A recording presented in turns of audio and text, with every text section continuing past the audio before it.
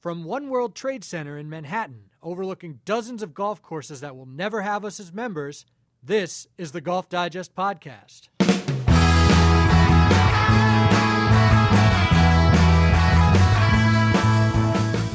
Welcome to the Golf Digest Podcast. This is Sam Weinman. A few months ago, Golf Digest cover featured Tony Finau, who was then a rookie on the PGA Tour and who is still looking for his first career PGA Tour win.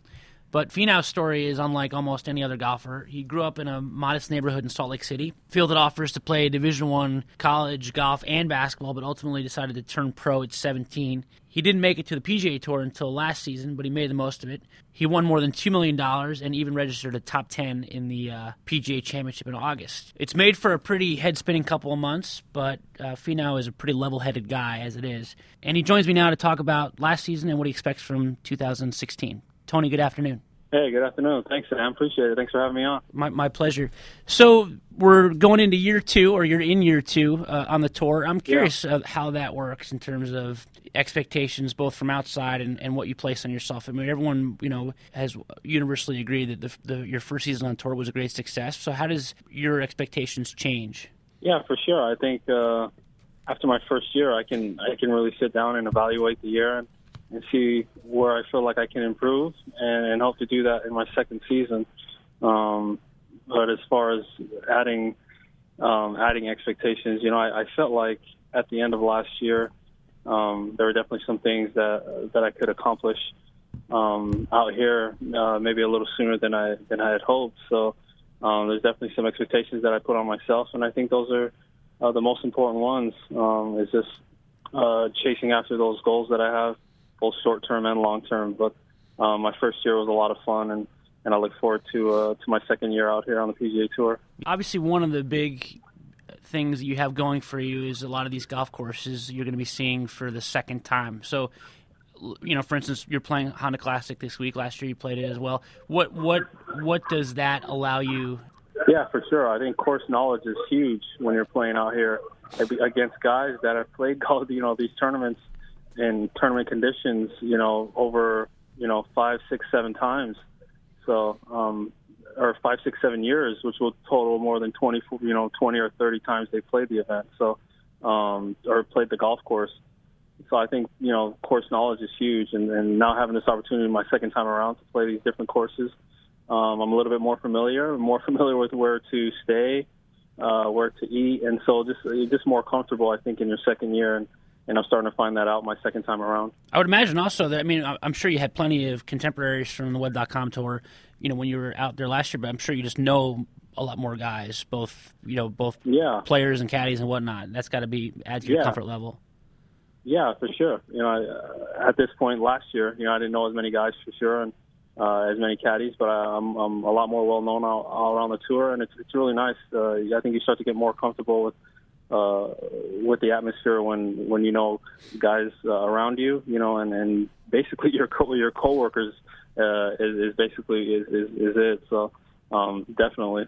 One of the other big changes for you this off season was you switched to Nike Golf from Callaway, which is kind of head to toe apparel, equipment, everything. Talk to me about the decision to do that, and what are the challenges and what are the opportunities afforded to you by moving over? Yeah, for sure. Well, when the opportunity arose, I was very excited to have the opportunity to work with a worldwide brand like Nike. I really was, and I think the feeling was mutual. But I think the bottom line for me was the question I had to answer was, was I going to be able to change equipment and not alter the course of my career? And I felt like the answer was yes, and that was the ultimate decision that I made. Was based on that, and everything else that came with joining Nike has really been excellent. The apparel and the footwear and really just the whole nine. But for me, it was the equipment, and I got over to Dallas at the Oven and made sure I got my work in there and made sure that I could be comfortable with the equipment. Because that was the most important component. And once I decided that I could, then I took a step in that direction, and I'm really happy that I did. How much of a learning curve, Tony, do you allow yourself? Even if you feel comfortable with the equipment, do you say, well, it's just going to take whatever it is, 6 months, a year to feel 100% comfortable with it? Yeah, I mean, I think you just, as each tournament, you just continue to learn about yourself and about the equipment and how they perform. And I knew there was going to be a little bit of a learning curve, but I'm really happy with what I have and the equipment that I have in play right now. And I look forward to the Florida swing and hope to do some damage here in the Florida swing and really get my second year underway. One of the Nike's great sort of statements they like to make is that they're for athletes. They're not.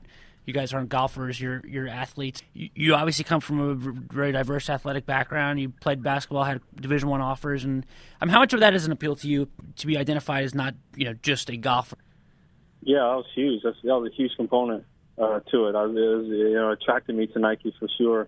I felt like I'm an athlete and everything that they spoke about with the modern athlete and really just look at all their athletes. I think they speak for themselves as how good of athletes there are, and so it was really intriguing to me. So I definitely do feel like I fit in and kind of fit the bill on where they're trying to go in their golf industry. So I was extremely excited about the opportunity, and again, I'm extremely happy to be with Team Nike. Sure. Your road to the PGA Tour is a really interesting one. It's definitely different than the vast majority of golfers. You grew up in Salt Lake City in an area you played a par 3 course, at a time when probably a lot of your contemporaries were not playing a lot of golf. I'm curious, what was the perception of golf when you were growing up among your friends, and how do you think it's changed for a kid who's in Salt Lake City now?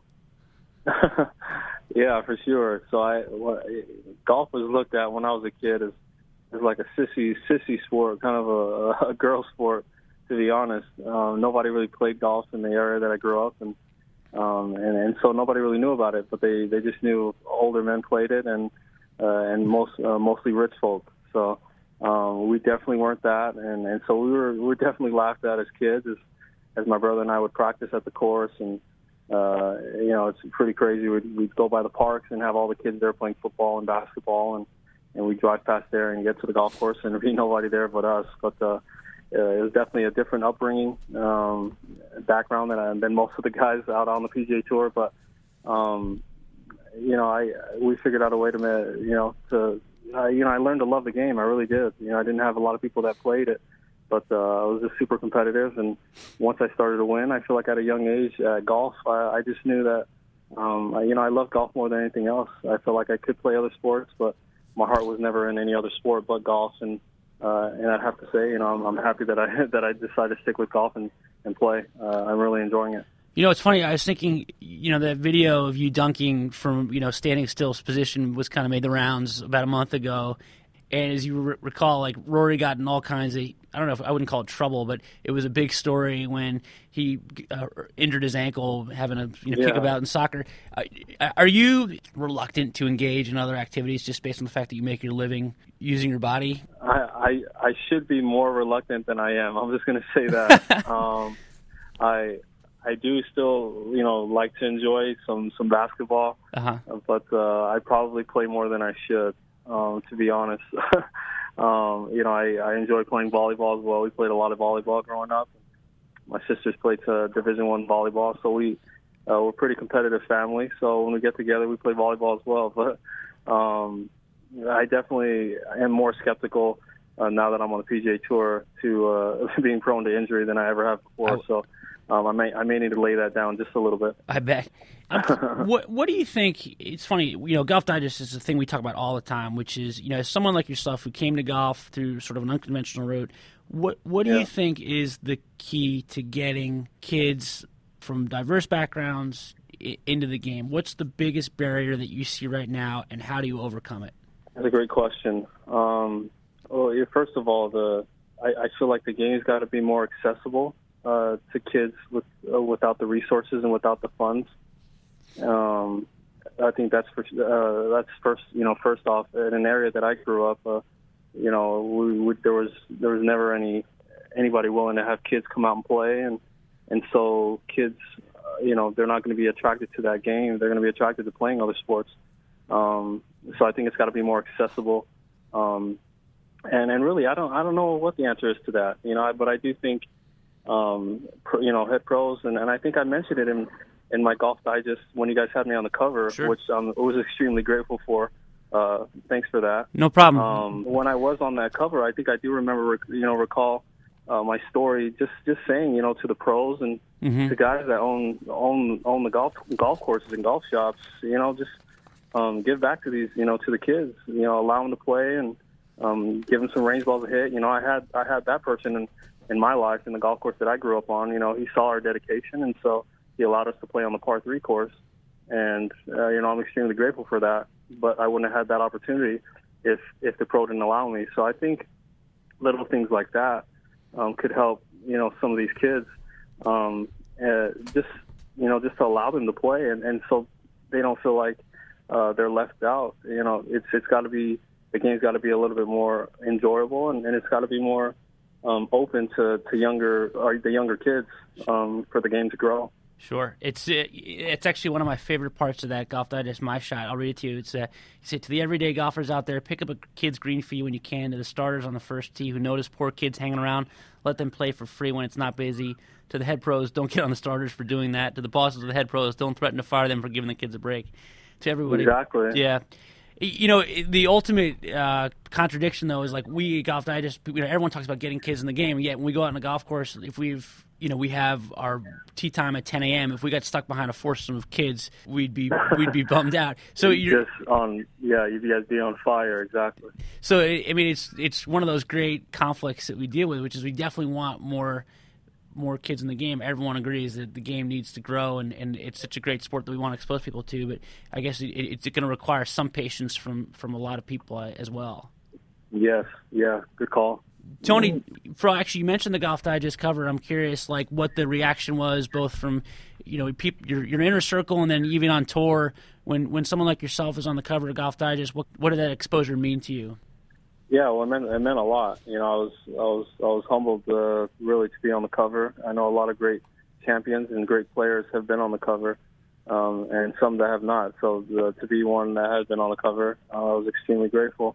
But I think it's been really cool. A lot of the guys were really, they saw the cover and were really happy for me. I really sincerely felt that way, and so the feeling was pretty cool. And then I've had a lot of fans that have recognized me more from the cover. The coolest thing about being on the cover was I could never get used to it, but just seeing my face on the cover of a magazine, walking through the newsstands at the airport, and going through the local 7-Eleven, and Chevron store to get some gas, and seeing my face up there, it was pretty surreal. So I think the experience for me was more surreal than anything else. It was absolutely, I was dumbfounded really every time I saw that. So I was really, really fortunate, and and I feel blessed to be on the cover, and I just hope I can live up to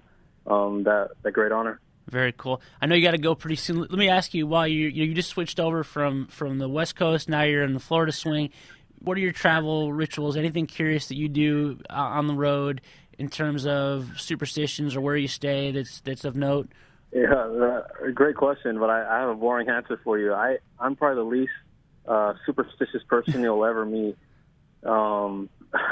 I don't, the one thing I do, my mom passed away in 2011, and her favorite color was green. So I wear green on Sunday, just to remember her and just everything that she's done for my career. She passed away in 2011, so I was well into my golf career, and I think she would have been proud. But I wear green on Sunday, and just to remember her, and really just everybody in my family. So that is one thing that I do. But outside of that, there's really no rituals that I have. I feel like I am a pretty religious person. I do pray before I play, and and at night. But not to go too much into detail on that. There's really nothing else. Very cool. Well, Tony, we appreciate the time. We wish you the best of luck this week and the rest of the season. And we hope your second season builds on the great success of your first year. Yeah, no, I really appreciate it. Thanks for having me on, Sam. You got it. Have a great night. Yeah. Thanks, Tony. Talk to you. Thanks. Thanks to Tony Finau for joining us on this week's Golf Digest podcast. If you haven't done so already, please subscribe to our podcast on iTunes, and please check back next week to see who our guests are.